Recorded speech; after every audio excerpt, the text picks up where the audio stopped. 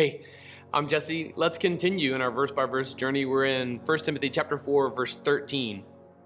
Until I come, give your attention to public reading, exhortation, and teaching. Until I come. So Paul has deputized Timothy in the context of Ephesus. He's pastoring the church. There was some doctrinal mix-up. You had guys like Hymenaeus and Alexander teaching myths and endless genealogies leading to speculations. And so Timothy's been set in place. He's got to correct and rebuke that false teaching. He's got to bring people back to the Word of God. And Paul's coming back. But in the meantime, Timothy's been entrusted with this ministry. Until I come, Paul wrote to Timothy in verse 13, give your attention to, in the Greek text of give your attention to is sometimes translated devote yourself to. It comes with a high level of commitment here. You are committed to give your attention to public reading, as in the public reading of Scripture, as in what's happening right now, or in a more authoritative sense, really the proclamation of the Word of God to the people of God. When we were in our series called The Revival Project in Nehemiah chapter 8, you saw this, where the Word was proclaimed to the people. That was the key. The book of Nehemiah is more a story of revival than it is a story of a building campaign. There is a wall that's built, yeah, but we don't know many details about the wall itself. We see the teams designated and who covers what and all the supplies that come in, but that's about it. The majority of the book is really revolving around this revival in the Old Testament as the people of God return to Jerusalem. Zerubbabel has rebuilt the temple, Ezra reestablishes community, and then Nehemiah rallies the teams that rebuild the wall, and that's kind of the final capstone and the seal on the resurrection of the city of Jerusalem and this revival of spiritual community in the Old Testament. And the crux of it was the reading of the Word. People would gather around every day for hours on end to hear hours and hours of just the reading of the Word of God. Now, in the New Testament sense, Timothy's commissioned to do likewise, to be devoted to this public reading. When I was at Florida State University, there'd be people on campus sometimes holding their Bibles and just reading them out loud. And I felt bad because nobody would want to come and hang out with this guy.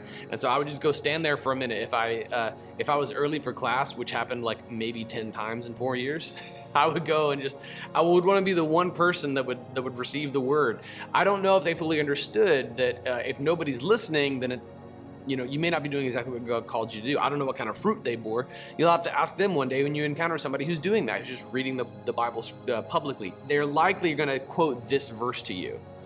But what they don't understand is this is the pastoral epistle. This is an instruction to Timothy, and who is commissioned again in 2 Timothy to preach the Word, to be ready in season and out of season, to correct, rebuke, and exhort with all righteousness. This is something that is called of pastors. It's particularly in the context of the church. So it's a good thing if you're reading the Bible out loud. That's cool. But I think that this is really calling upon Timothy to preach the Word, to read Scripture. All right, if you're a pastor and you're preaching and all that you're preaching is your own ideas, and you're not giving due priority to the Word of God, then you're not living up to this standard. Preach the Word. Okay? The public reading, exhortation. This is an encouragement to apply our lives to the text. You'll see this in our curriculum, in JCM's curriculum, and what we do at the Redemption Church. There's a reason for the wording here. It's not just a slip of the tongue. Like it's actually quite deliberate. Applying our lives to the text together. Usually you hear this flip-flopped. Apply the text to your life, and it's more than just a semantics thing for me. I think it's deliberate, and it was impressed upon me by Dr. David Prince, one of my professors at Southern. You don't take the Word and then add it to your life like an ornament on a tree. Like, ooh, I'm going to apply this scripture right here. That looks good. That goes well there. No, you apply your life to the Scripture. All right, the tree is the Scripture, and you are the ornament, not the other way around. And you don't just do this in isolation.